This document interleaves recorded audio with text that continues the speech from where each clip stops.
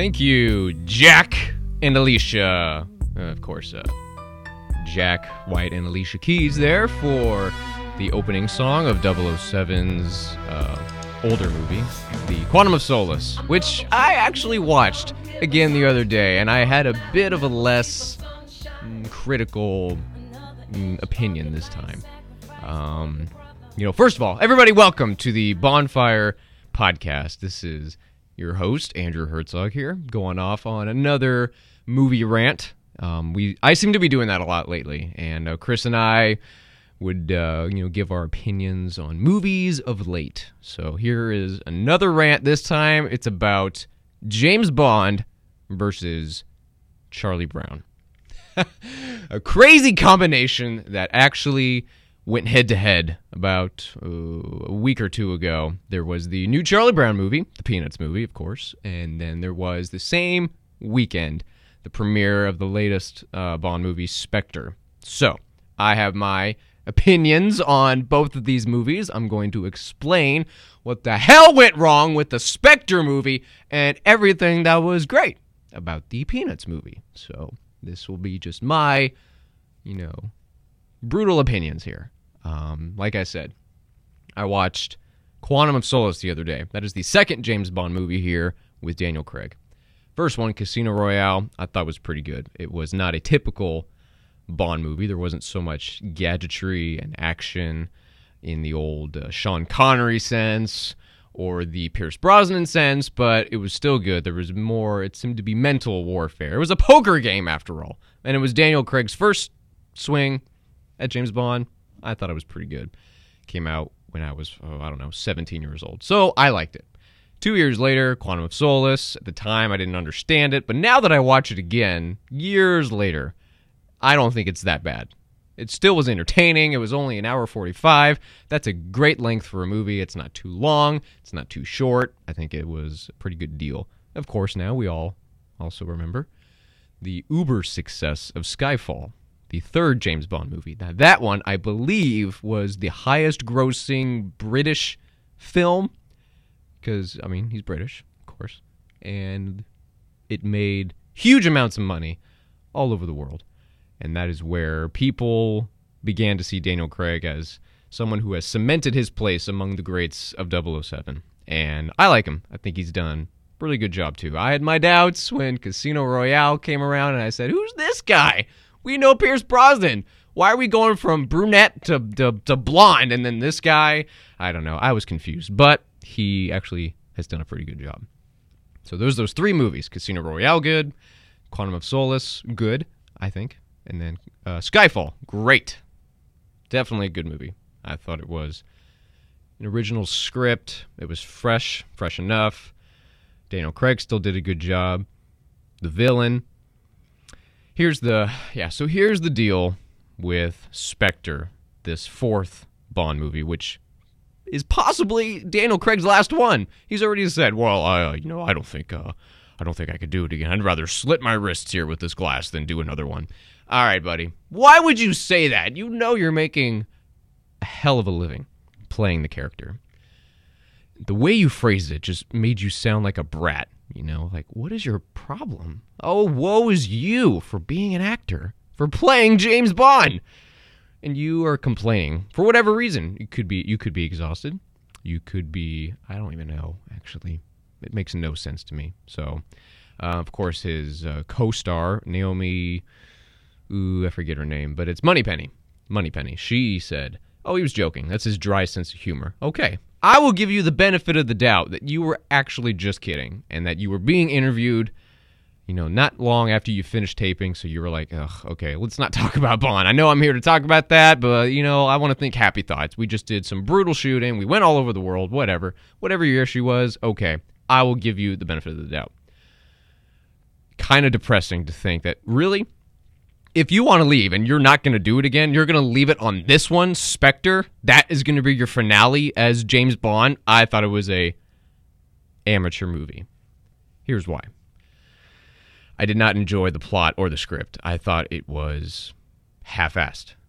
So many movies nowadays try to make themselves into trilogies. They see the success of one movie and they think, oh, you know what we need to do? We now need to write part 2 and part 3 and then put it out just so we can make more money because the first one did really well. One of the best examples of that was Pirates of the Caribbean. It was supposed to be a standalone movie back in the day, 2003, I think. And they saw how successful it was, so they said, you know what? Let's do 2 and 3. Dead Man's Chest and whatever that third one is. Both fell short of the first. Definitely. So, here with Spectre, I feel that they kind of linked Quantum with Casino Royale. Skyfall, to me, seemed to be a bit of a standalone Bond. So it wasn't trying to connect to the other two. But then the fourth one here, Spectre, comes around, and they're trying too hard to say, oh, we know what we need to do. We need to link the past 3 movies all together, and we'll make it into this huge, awesome movie, and it's a brilliant script. And no, I don't think it really worked out for you. It just looks like you thought that up at the last minute before you sent in the draft and said, you know what, let's just have this in here right here. Okay. All right, we're done. Here you go, sir. Here's a brilliant script for our 4th movie. No. I don't think so. I think these movies should be more standalone, where if you want to make some references to past movies, okay, that's one thing. But to try and connect them into this long, continuous story, not a fan of that. And I saw that here in Spectre. They tried to bring in these old characters saying like, oh, you remember him? Oh, you remember that too? Well, that actually meant this, and then this brought that around. Okay, just stop. Why don't you just make a movie that can stand on its own? That was my first beef. The second beef here was there was just so much cheese. Where did this cheese come from? I've never seen so much cheeseball moments from Daniel Craig's 007. That just seemed so out of the park. Right from left field, out of nowhere. I said, ooh, what was that? Where's this coming from? It was like I was watching Get Smart or, like a cheesy moment from Mission Impossible, which Mission Impossible can do because it's done that all along. That's fine. But when you do Daniel Craig, Casino Royale, not a lot of humor. And if there is, it's more like verbal humor, and it just kind of makes you smirk. And you're like, oh, hey, he was joshing around there.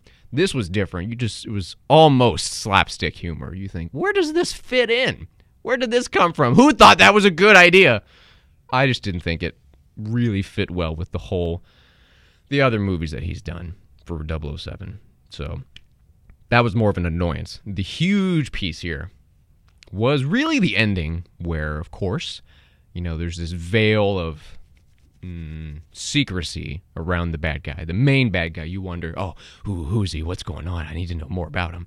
It did that in Casino Royale a little bit of Quantum. You slowly got introduced to the bad guy and learned more about him. And then there was, of course, the big epic battle at the end where James Bond finally defeats his antagonist. So I didn't really get that here in Spectre. In Spectre, I'm watching and I'm kind of like, okay, this could be good. Let's see what they do. And I'm not going to ruin it for those who haven't seen it, but I think you'll know what I'm talking about. He is on the river Thames, I believe you say it. Thames, whatever. Doesn't matter. He's on the river there in London. He's in a boat. His weapon of choice to take down the bad guy was, I thought, a bit ridiculous, especially since the bad guy was in a helicopter. I thought that was ridiculous. I said, Bond wouldn't do that, I don't think.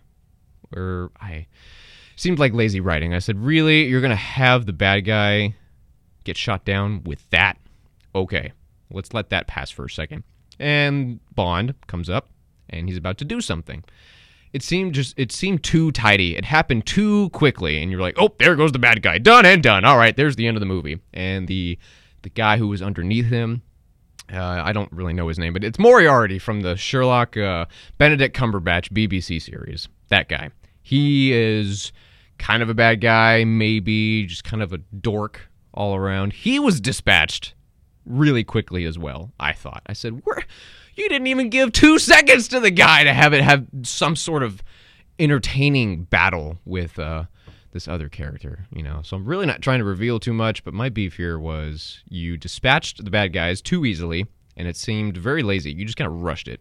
And, of course, all the cheese, and then the plot itself I thought was, whatever. Why, don't try to link it to the other ones. Let's leave it be.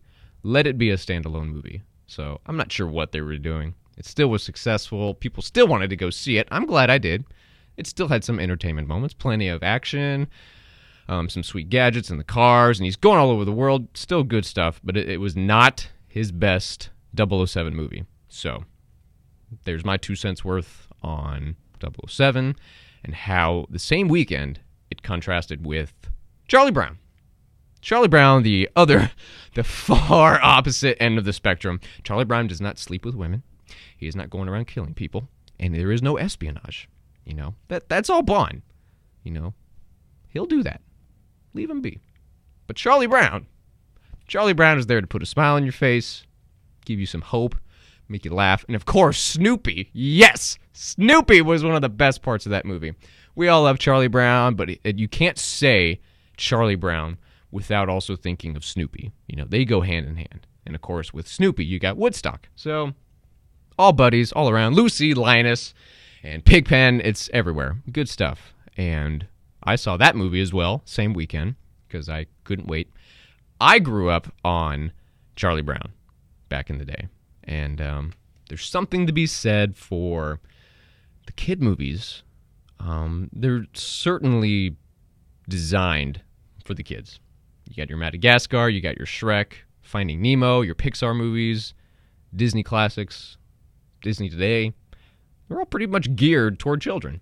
But there's something to be said as an adult to go and watch them anyway for their own value, whatever you want to take away from it. So when I went to go see Charlie Brown, not only was it nostalgic, I just wanted to see it and see, okay, what is this somewhat modern reincarnation of Charlie? I want to see what they do. What's the story about? Oh, I don't care. I'm going to go see it. So I'm glad to say I went and saw it, hour and a half, short and sweet. I thought it was true to all the other movies and comics that we've seen over the years. Of course, some people said, "Oh, well, the ending that never would have happened in the comic strips. That never would have happened in the movies, the old movies." So I don't know what that was. Me, I didn't care. I liked it. Most of it, 99% of the movie, I thought was pretty spot on. It was rated G. It's for kids, but I was the only adult in the room at the time because this was the middle of the day. I couldn't wait. I said, you know what? I'm going to go today in the middle of the day because Honey Badger don't care. I need to see this. So being one of the few, the moms were there. The moms with their kids. So I wasn't the only adult in the room, but I was certainly the only one just sitting by myself going, hey, I'm here to see this. I don't care what you guys think. Sit down, shut up, let's watch the movie. Everyone be quiet. Let's watch Charlie. I like Charlie. I thought it was a good plot. Of course, he's always the blockhead, the loser. Nobody wants to talk to him. He's always worried about that. He just wants to make friends. He just wants to fly his kite. The quintessential, not underdog, he kind of is, but I'd say the quintessential example of never give up. We've all heard that before. Never give up. Keep going. Just keep trying. Okay, well, to be able to put a face to it, albeit fictional, to be able to put Charlie's face to that, you say, you know what? Today, maybe I should be like Charlie. Why don't I just keep going? Something good is bound to happen. Just keep plugging along. You feel like you're having a horrible day? Remember Charlie. Charlie, who thinks the world is against him sometimes. He just says, nothing goes right. I can't throw this fastball. And Snoopy, I don't know what he's doing. He's off fooling around with Woodstock, and the teacher, can't understand him. I don't blame him. I'd be frustrated too. So, you understand. I look to him now as a bit of fictional inspiration to say, you know what? I'm going to be like Charlie today. I'm just going to keep plugging along. If I want to fly my kite, I'm going to fly my kite. Nobody can tell me otherwise. I'm going to give it a shot. And as many times as he failed in all the comics, in all the other movies, and this latest movie, The Peanuts, he just kept trying. He kept finding new ways to get a result. He said, I'm going to try something new. I like that attitude of if something doesn't work, try something different. Keep trying. And have a positive, happy attitude about it. Charlie, as much as the crap that he deals with and all the people like Lucy who just give him such a hard time, he's still able to get up every day and keep going.